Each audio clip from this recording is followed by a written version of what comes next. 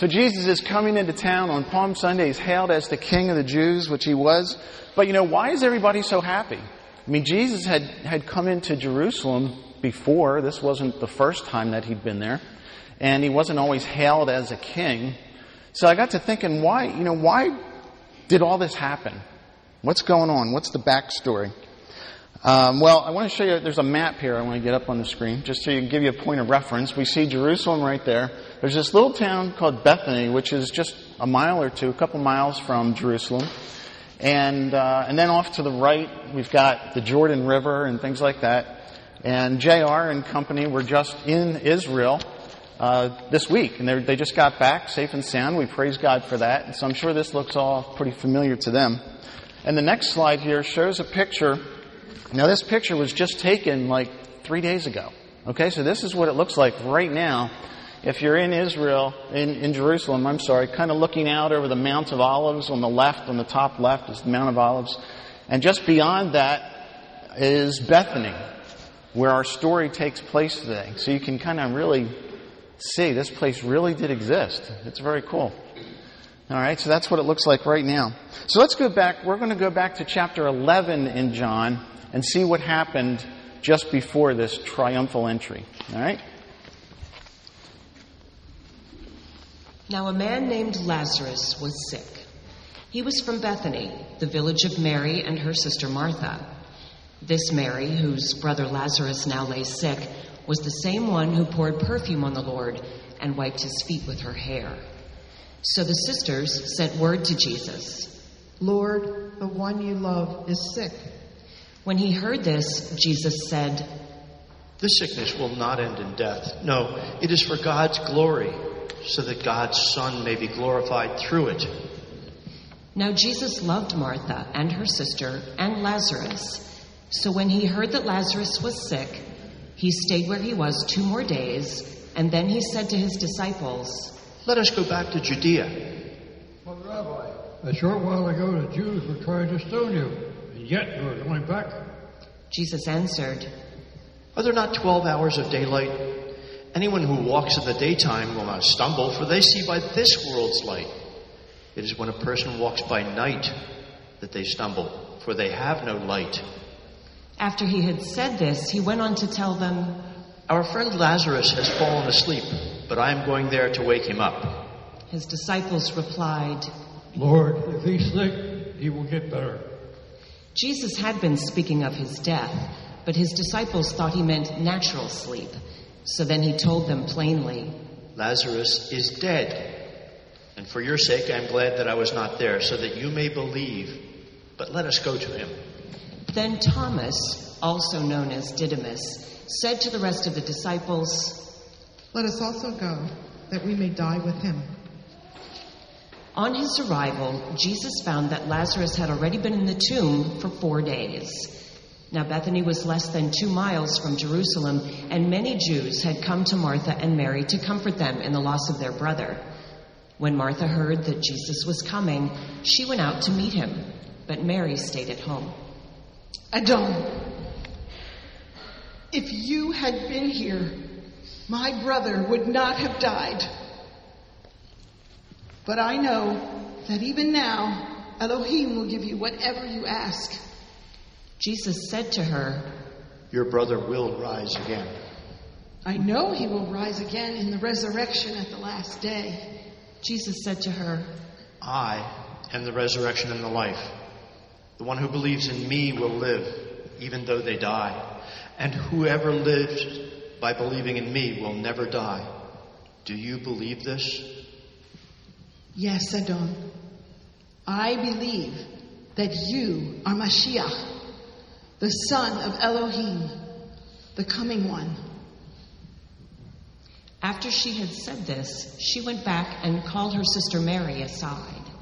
"The teacher is here and is asking for you." When Mary heard this, she got up quickly and went to him. Now Jesus had not yet entered the village, but was still at the place where Martha had met him. When the Jews who had been with Mary in the house, comforting her, noticed how quickly she got up and went, they followed her, supposing she was going to the tomb to mourn there. When Mary reached the place where Jesus was and saw him, she fell to his feet and said, Adon!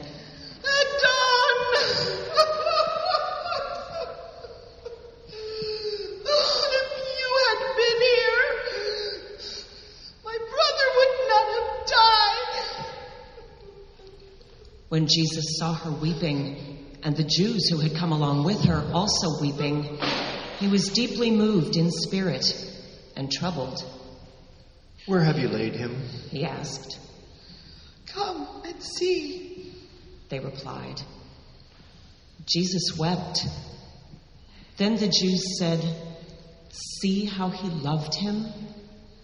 But some of them said, Could not he who opened the eyes of the blind man have kept this man from dying? Jesus, once more deeply moved, came to the tomb. It was a cave with a stone laid across the entrance. Take away the stone, He said. But Adon, Said Martha, the sister of the dead man. by this time there will be a bad odor, for he has been there 4 days. Then Jesus said, Did I not tell you that if you believe, you will see the glory of God? So they took away the stone.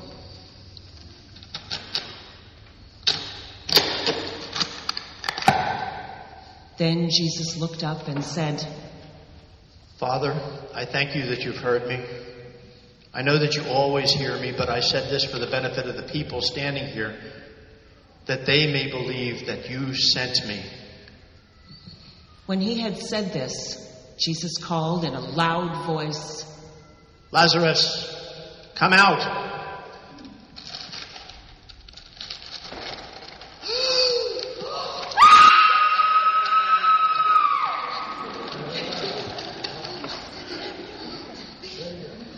The dead man came out, It's a ghost. his hands and feet wrapped with strips of linen and a cloth around his face. Jesus said to them, Take off the grave clothes and let him go. Therefore, many of the Jews who had come to visit Mary and had seen what Jesus did believed in him. Amen.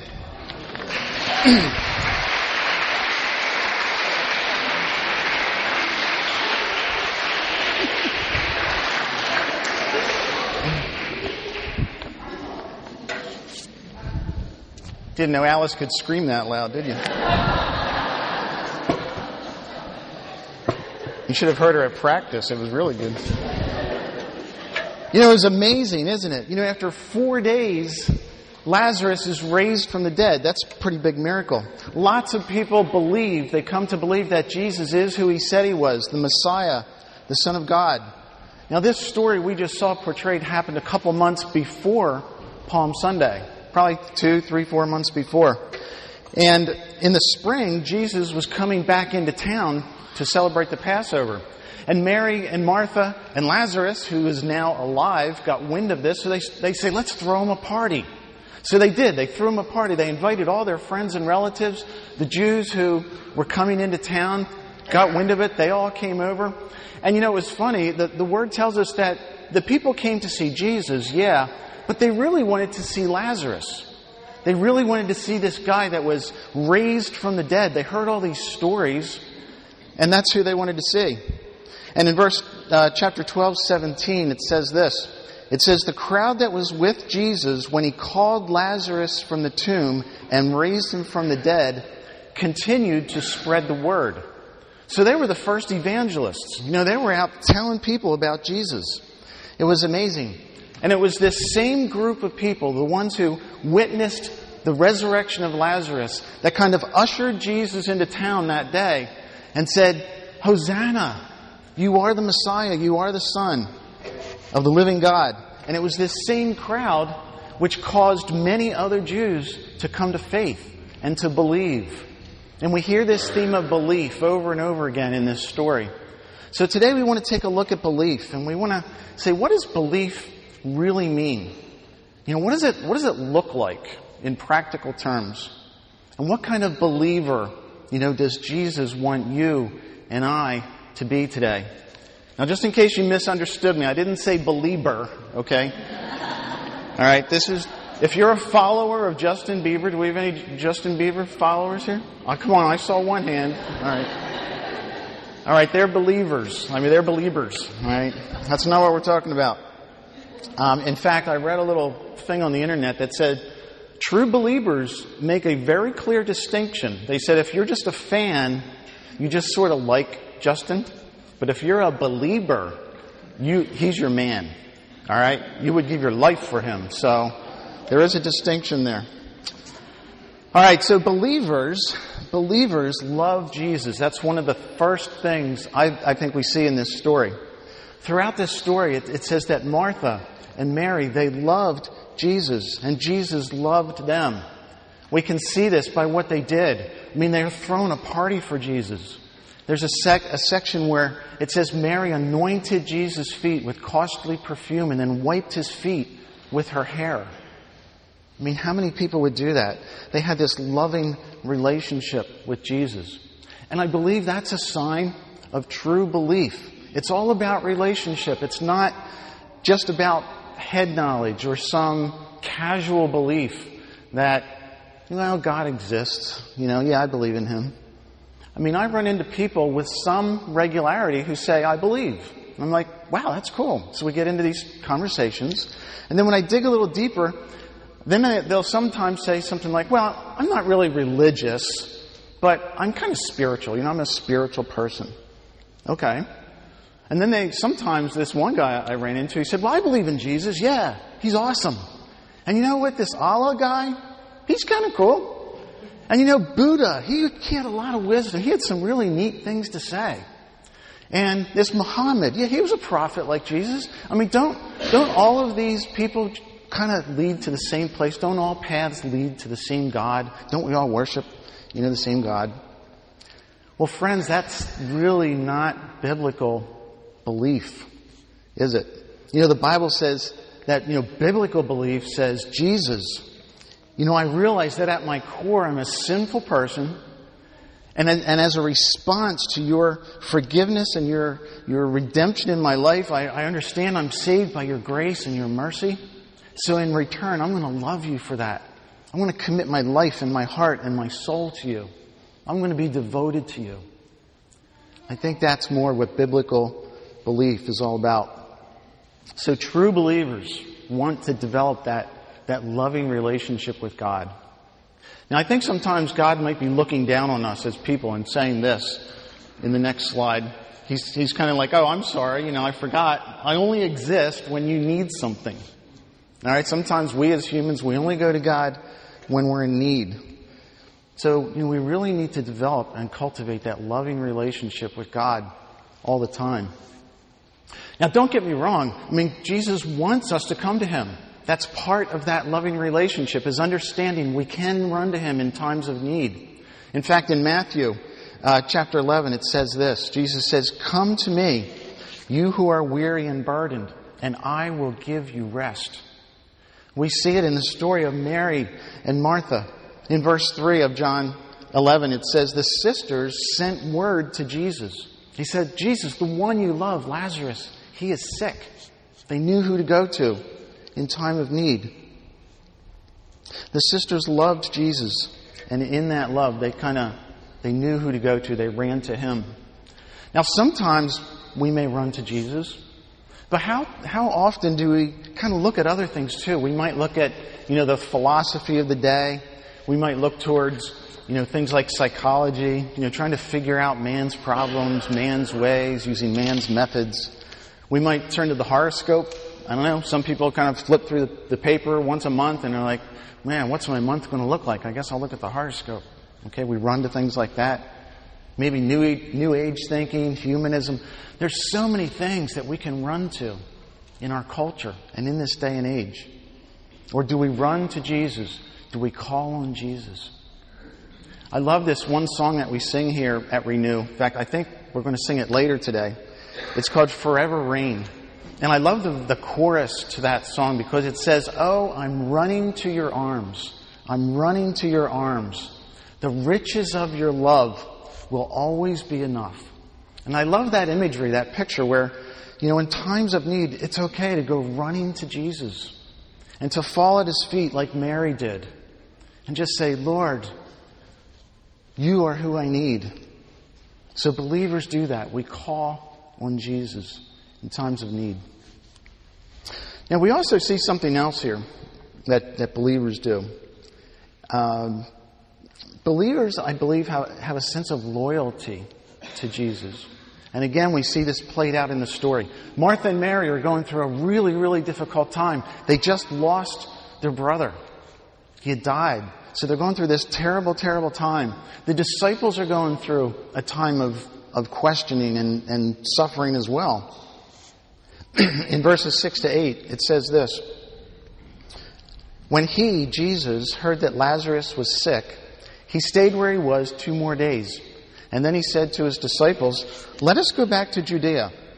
But Rabbi, they said, a short while ago the Jews were there tried to stone You, and yet you're going back? Well, see, a couple months before this had happened, if we can have the map up again. A couple months before the Lazarus story happened, Jesus and His disciples were hanging out in Jerusalem. Okay, they were in there. And Jesus was saying some pretty radical things to the leaders of the Pharisees and things like that. He was saying things like, I'm the Son of God. You know, God and I am one with the Father.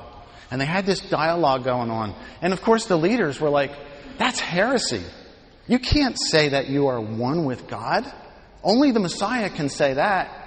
And they didn't really see Him as that, so they wanted to stone Him to death. They literally wanted to start, they wanted to kill Him. Now, of course, it wasn't Jesus' time to go yet. So they miraculously slipped out of Jerusalem and they headed east. The Bible says they headed east across the Jordan somewhere. We don't know exactly where they landed because they were in hiding. They were wanted criminals at this point. The Jews were plotting and planning. How do we get rid of this guy? People are starting to believe in Him. So they're hiding out here somewhere. And that's why the ladies had to send a messenger over to find them, to call them, to come heal Lazarus. So the disciples knew they were in real danger. When they heard the messenger say, come out of hiding and go back to Judea, they were like, Jesus, you don't really want to do that because you could get stoned to death. And I think they're thinking, well, we could get stoned to death too. This is a dangerous place. But I think they were kind of looking at this situation through their own eyes, through their own circumstance, through their own feelings. But Jesus is looking at it through His perspective. And He's saying, look, guys, I know it's dangerous back there, but I've got a mission. I've got to go back there so that God the Father can be glorified. And we got to go back there so that you can believe, so that other people can believe that I'm the Messiah, that I'm the one, so they can put their faith in me. And you know what? That's worth getting stoned to death for. And now, of course, Jesus knew that wasn't going to happen. So eventually Thomas, one of the disciples, doubting Thomas, as he's sometimes called, he actually makes a pretty bold proclamation here. A pretty bold demonstration of his faith and his loyalty to Jesus. He stands up and says, okay, disciples, he says this to the rest of the disciples, let us also go, so that we may die with Him. Can you imagine that? They're fully convinced they're going to go back to Judea and get killed. That's pretty loyal, isn't it? And I think that's a mark of a true believer, is loyalty to Christ and to His kingdom and to things of God. Would you and I, would we die for Jesus? What if this afternoon we got into a situation that someone called us on the carpet and said, look, you either renounce your faith or you give up your life. What would we do? That happens in this day and age. It really does. What would we do? Do we hang in there with Jesus when times get tough? Or do we want to kind of pick up ourselves and go bail out on Him and go run away? Well, thankfully, none of us yet have been called to give up our physical life for Jesus. And, praise God for that. There may be a day coming where that happens. I don't know. But nevertheless, we all go through times of pain. We all go through times of suffering. We all have stuff going on in our lives. We all have uncertainties. Have you ever said this to God? Have you ever said this to Jesus? Jesus, if you would have just shown up, then fill in the blank. this would have happened or this wouldn't have happened. Lord, if you would have just shown up, maybe, my marriage wouldn't have fallen apart. God, if you would have just shown up, then, maybe my child wouldn't have gotten sick. Or Lord, if you would have just shown up, maybe my boyfriend or girlfriend wouldn't have dumped me. Fill in the blank. I think we all go through those times, don't we? Well, one thing that I've learned, and I think we see in this story, is that sometimes it is in Jesus' absence where our faith can really grow, maybe even at its best. It's those times where we're tried, where we're tested, where our belief in our faith can really grow. Look at Martha and Mary. Let's go back to them. They sent a messenger. They sent a guy to go find Jesus wherever he was hiding out and give him this message that Lazarus was sick. And when Jesus heard this, he said, this sickness will not end in death. No, it's for God's glory, that God's Son may be glorified through it. Now, Jesus loved Martha and his sister Mary and Lazarus. So when he heard Lazarus was sick, he stayed there for 2 more days. He stayed there for 2 more days? Talk about times of uncertainty. Is that any way to show somebody you love them? You find out they're sick, you've got the power to heal them and make them well, and you just kind of hang out for another 2 more days? The disciples must have been thinking, what's going on?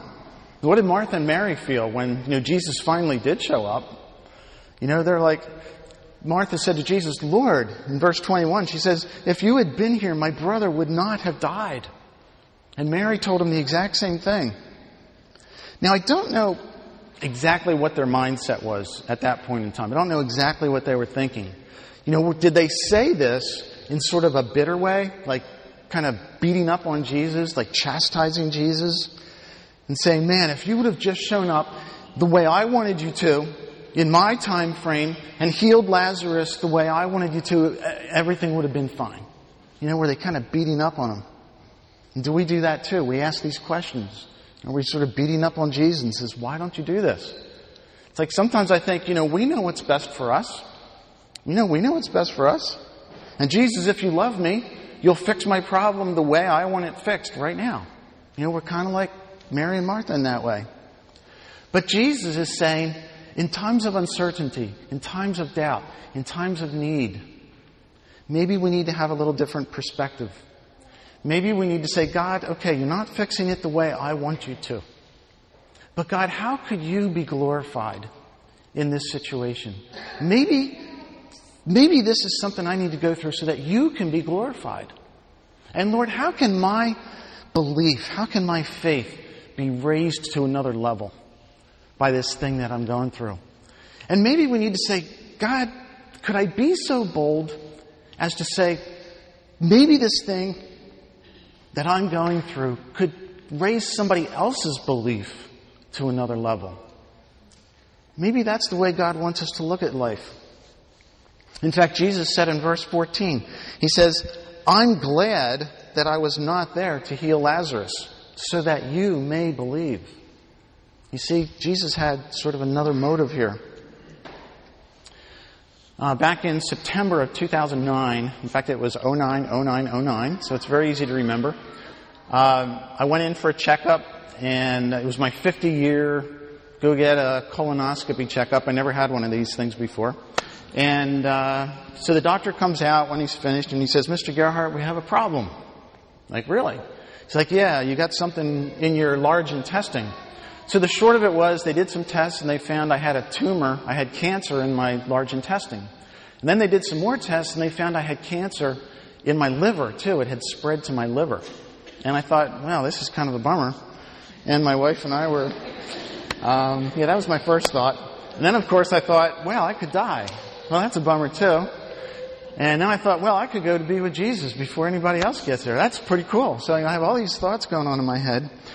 But, after a while, after the initial shock wore off and as time started going on, we started thinking, God, okay, I've got this cancer. You haven't healed me instantaneously and miraculously like we wanted you to. Lord, how might you be glorified in this situation?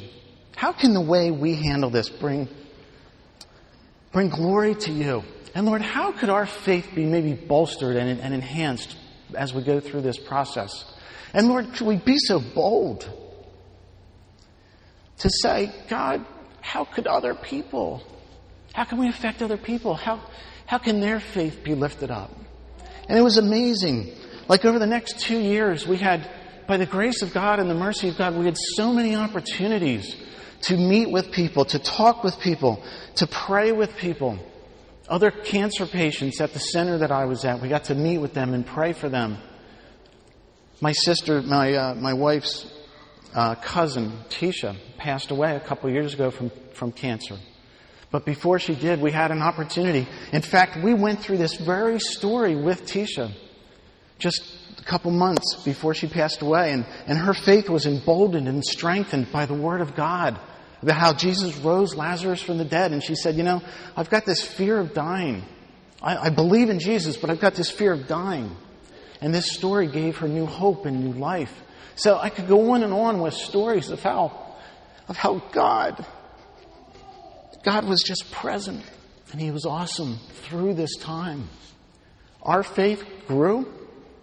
I believe other people's faith grew, but I believe God was glorified by this situation. So I think that's what believers do. They say, God, it's whatever I'm going through, it's not really in essence about me. It's about you. It's about how you can be glorified. It's how people can come to faith. Now, like I said, I don't know what was in Martha and Mary's head when they were thinking these things. And when they said, Jesus, if you had just been here, my brother wouldn't have died. I don't know really what their core motivation or thinking was. But what if they were not chastising Jesus? What if they weren't carping and moaning and saying, man, if you didn't show up? But what if, rather, this was a response to their pain and their suffering? What if they were just clinging to what they knew to be true about Jesus? They had spent a lot of time with Jesus. They had seen Him heal many people. So what if they were simply acknowledging that fact and saying, Jesus, you could have healed Lazarus if you were here. I know that to be true about you. What if it was actually a bold profession of their faith when they said this? What if it wasn't really doubt or disbelief at all? There's evidence of this. Martha says this in verse 22. She says, I know that even now God will give you, Jesus, whatever you ask. And Jesus said to her, your brother will rise again. Martha answered, well, I know he will rise again at the resurrection at the last day. So you see, Martha knows a lot about Jesus. She's clinging to what she knows about Him to be true. She knows about the resurrection. She knows that God the Father hears Him, hears Jesus. And she's saying these things.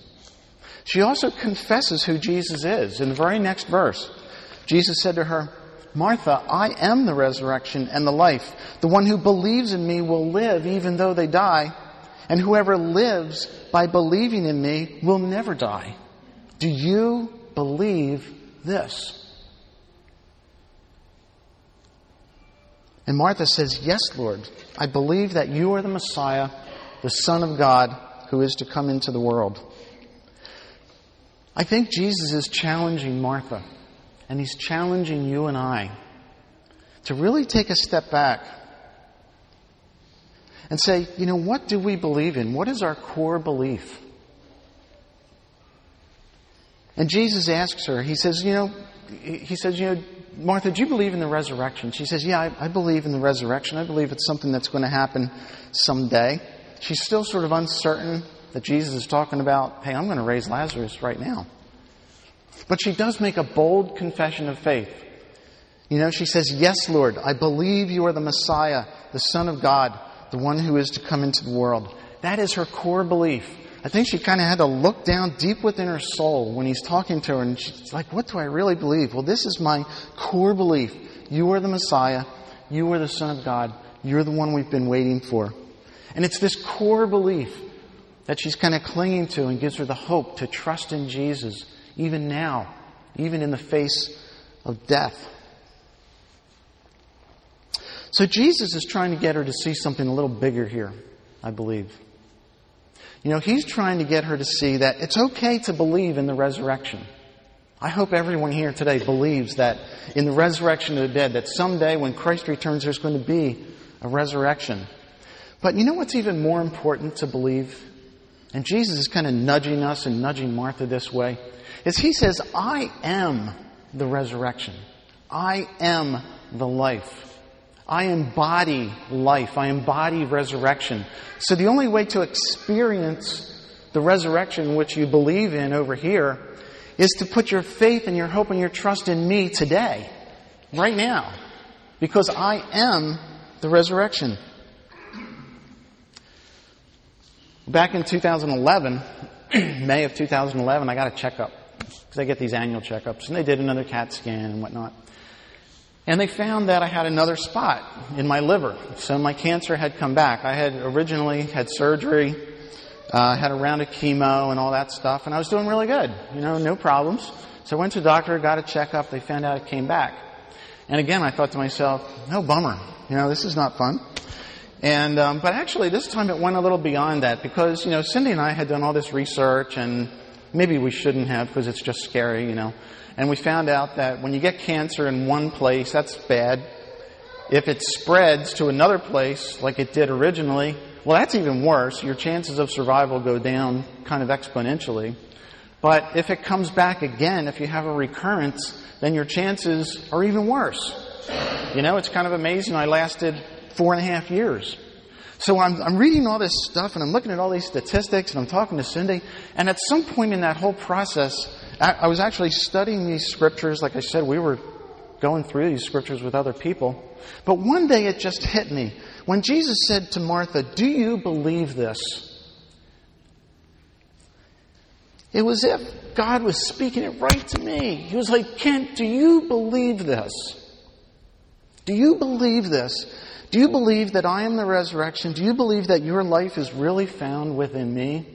Do you really believe that I'm in control of your life, whether it's 50 years or 60 years or 100 years? Do you really believe this? So I was challenged in my thinking. I was challenged in my faith. I'd been a Christian for 30 or 40 years, and yet I'm thinking, what's my core belief? What's that thing I get up for every day, regardless of how many days I've left? And ultimately I had to say, yeah, I do believe this, Lord. And I had such a peace going through this whole last 4 years or so, that God is who He says He is. Jesus is truly the Son of God. He's truly the Messiah. He's truly the one that we can get up and live for every day. And I just, such a peace going through this whole thing. It was almost, it doesn't matter if I live or if I die. That's not really the point. It's how am I living for Him? We just had such a peace. In fact, there were probably times where I just wanted to go be with Jesus. I probably ticked off Cindy now and then, because I was so like, wow, I could go see Jesus, But what's our core beliefs? I think part of being a believer, again, is saying, what is our core belief? What do we believe about Jesus? Do you cling to what you know to be true about Him?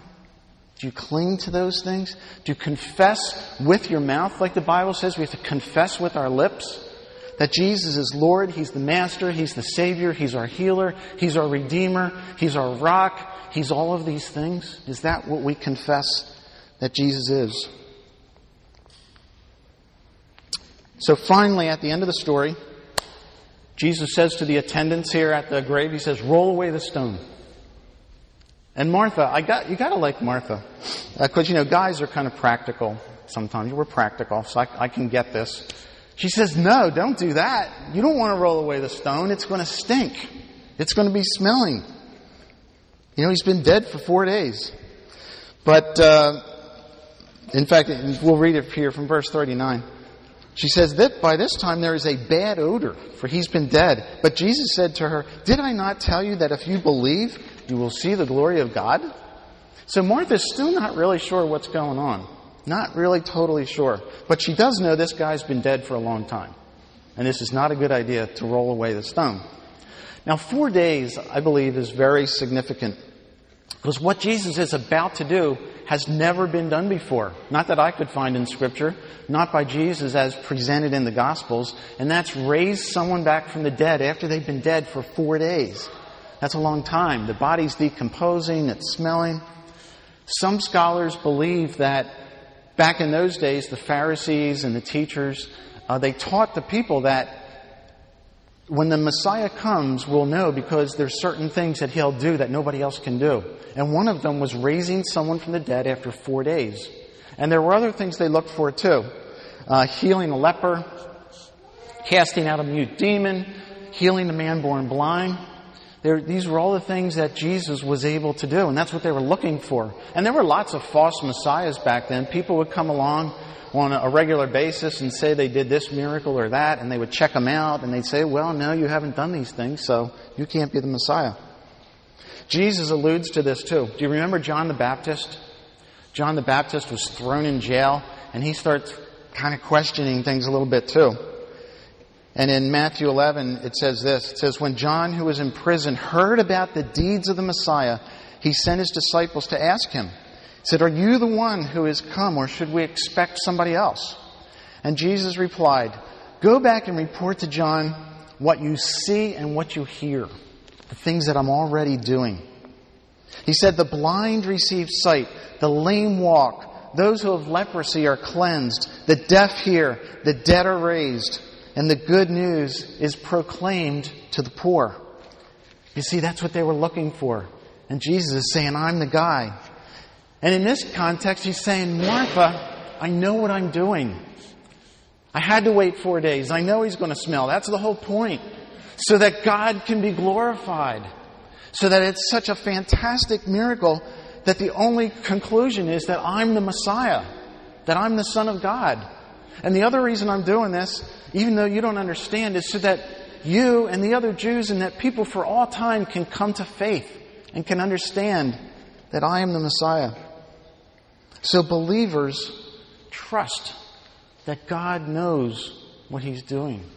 We trust that Jesus knows what He's doing, even when we don't see it and when we don't understand it. I'd like to ask Linda to come up.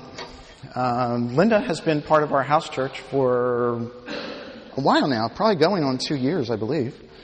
And here we got a couple of benches here, stools. And I asked Linda if she wouldn't mind just sharing us a little bit of her story today. Linda's got a great story, and I would characterize Linda, and I think she would agree, as someone who is growing in faith, growing in belief. And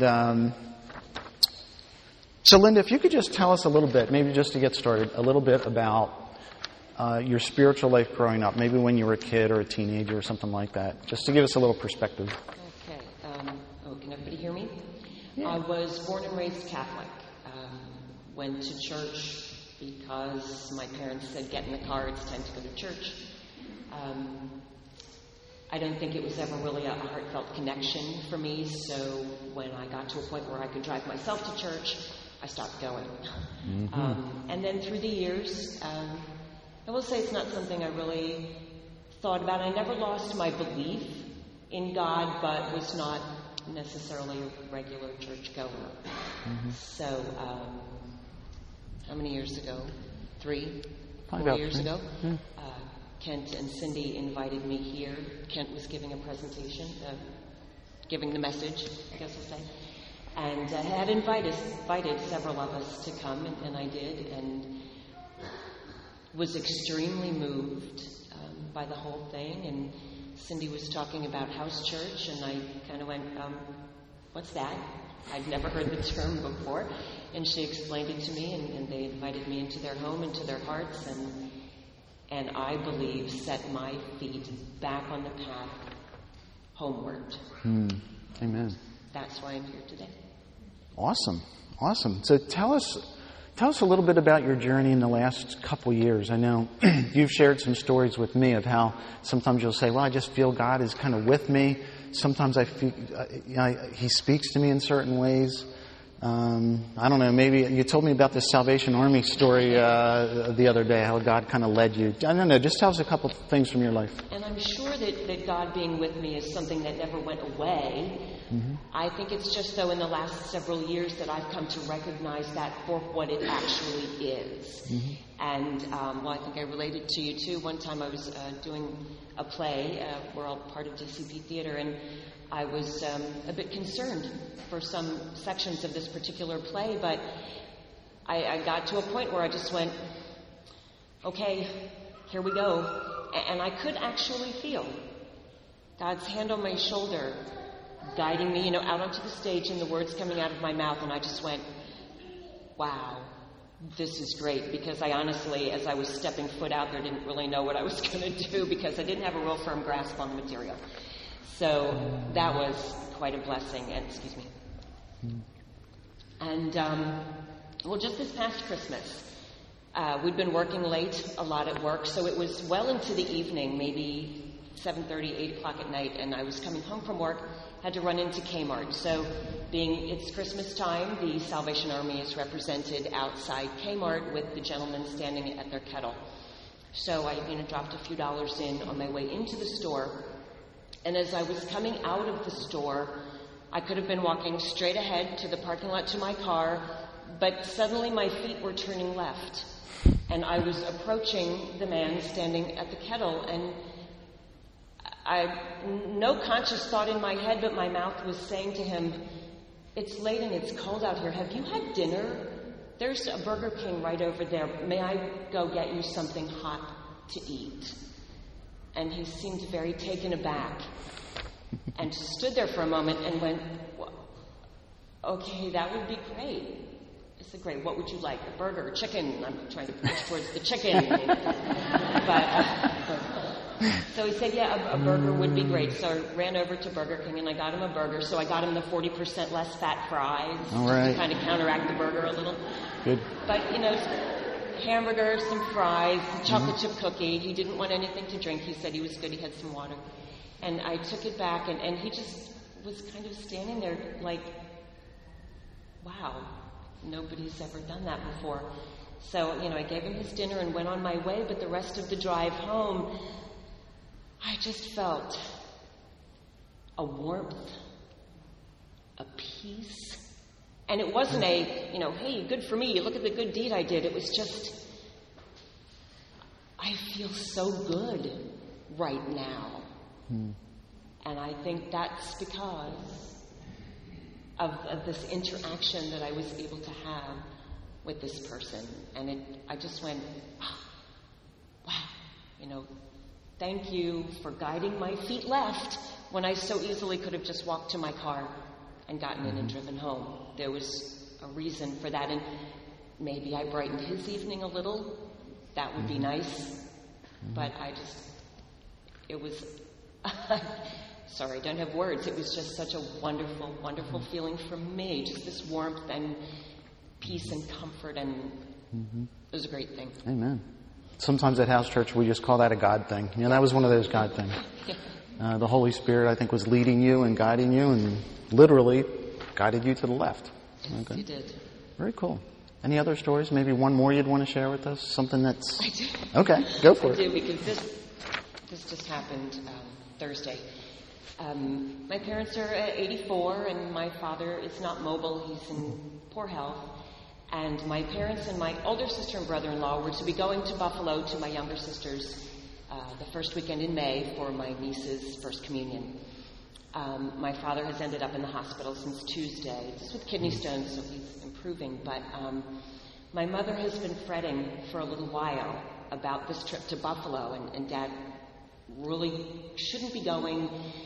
If we go, maybe we can get a caregiver to come out to the hotel where they'll be staying to stay with him while everyone else is off doing all the things that they'll be doing. And in having some discussions with my mother, I said, well, maybe there's something else. I think it would be best for him, just my 2 cents, to stay at home in his environment. Maybe we can get a home care provider to come and stay with him for these 4 days that you'll be gone. So she was really fretting about this, and we did a couple of times when I went to visit her in the hospital, prayed for some comfort for both of them and some guidance for her in this area. And Thursday, when I was there to visit, she was telling me that she had contacted, it's called Family Caregivers in East Greenville. She has used this agency before when she's been going on day trips to come and stay with my dad. And she said, okay, I contacted them. They do 24 hours. It's $295 a day, and they would have someone available for this span of time. And I said, great. She said, Okay, yes, I have this information, was basically what it came to. So Thursday evening when I was there after work, I was getting ready to leave, and she said, again, okay, so you think that this is a good idea to have family caregivers come in with your father? I said, yes, I think he needs to be in his own environment because it's confusing for him to be taken out of that environment. So she said, okay, I'm calling tomorrow morning. I'm going to get us on the schedule. Great. She called me when she got home from the hospital, and there had been a phone message for her when she got home from my cousin, who had just received her portion of an inheritance that came to my father and his siblings, all of whom are now deceased. So she got her father-in-law's portion, a check in the mail. Not much, a little pittance actually. But for 30-some-odd years, no one has seen any money from this particular inheritance. So her message to my mom was, so Donnie's check should be coming any day now. So my mom got home and called me and said she had this message, and Cindy said, well, according to the outline, Donnie's portion should be about $280. And I went, found money. And I almost jumped up off my sofa. I could feel myself bouncing, I think. And I said, Mom, do you see what this is? What? This is a God moment. Holy cow, don't you see it? You've been struggling with this decision, and this afternoon you've made that decision final. I'm going to call family caregivers and pay $295 a day to have someone come out and stay with Dad. God is saying to you, Margie, you made the right choice for this situation, and to show you that I support that, here is a day's worth of care. I'm going to see to it that one of those days, financially, is taken care of for you. Amen. And I was so jazzed the rest of the night. I think my cat thought I was insane because I couldn't sit still. I'd sit on the sofa for a moment and I'd jump back up, and I'm just walking around going, thank you. And probably the upstairs neighbor, she could probably hear me shouting, so she was probably wondering what was going on too, but I was just so jazzed the rest of the night because this was such clear evidence that he not only heard us, but responded in his unique, loving, caring way. Amen. Wow. Amen. All right. Well, thank you so much for sharing with us today. I'm happy to do that. I see that.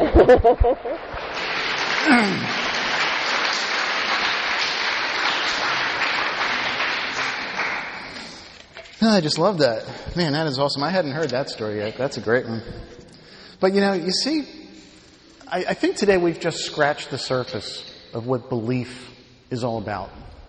But I think, and I hope that it's clear that biblical belief moves way beyond just a casual acknowledgement that, yeah, God exists. Yeah, there is a God. Yeah, Jesus was a good teacher or whatever. I think today Jesus is saying to us, to the people of Renew, do you love Jesus? Do we love Jesus? And is that loving relationship the thing that lets us go to Him and call on Him when we have needs like care and whatnot? Would you be loyal to Jesus through any kind of an adverse situation? Do you tend to say, Jesus, if you had just shown up then, something wouldn't have happened? Or do you tend to say, Jesus, you know what? Whether you show up or not, the way I want you to, I'm going to trust in you. I'm going to believe. Do we cling to what we know to be about Jesus? Do we cling to what we know is true about Jesus? Do we confess who He is? Do we confess who He is? And do we trust that He knows what He's doing? Do we really believe? Amen.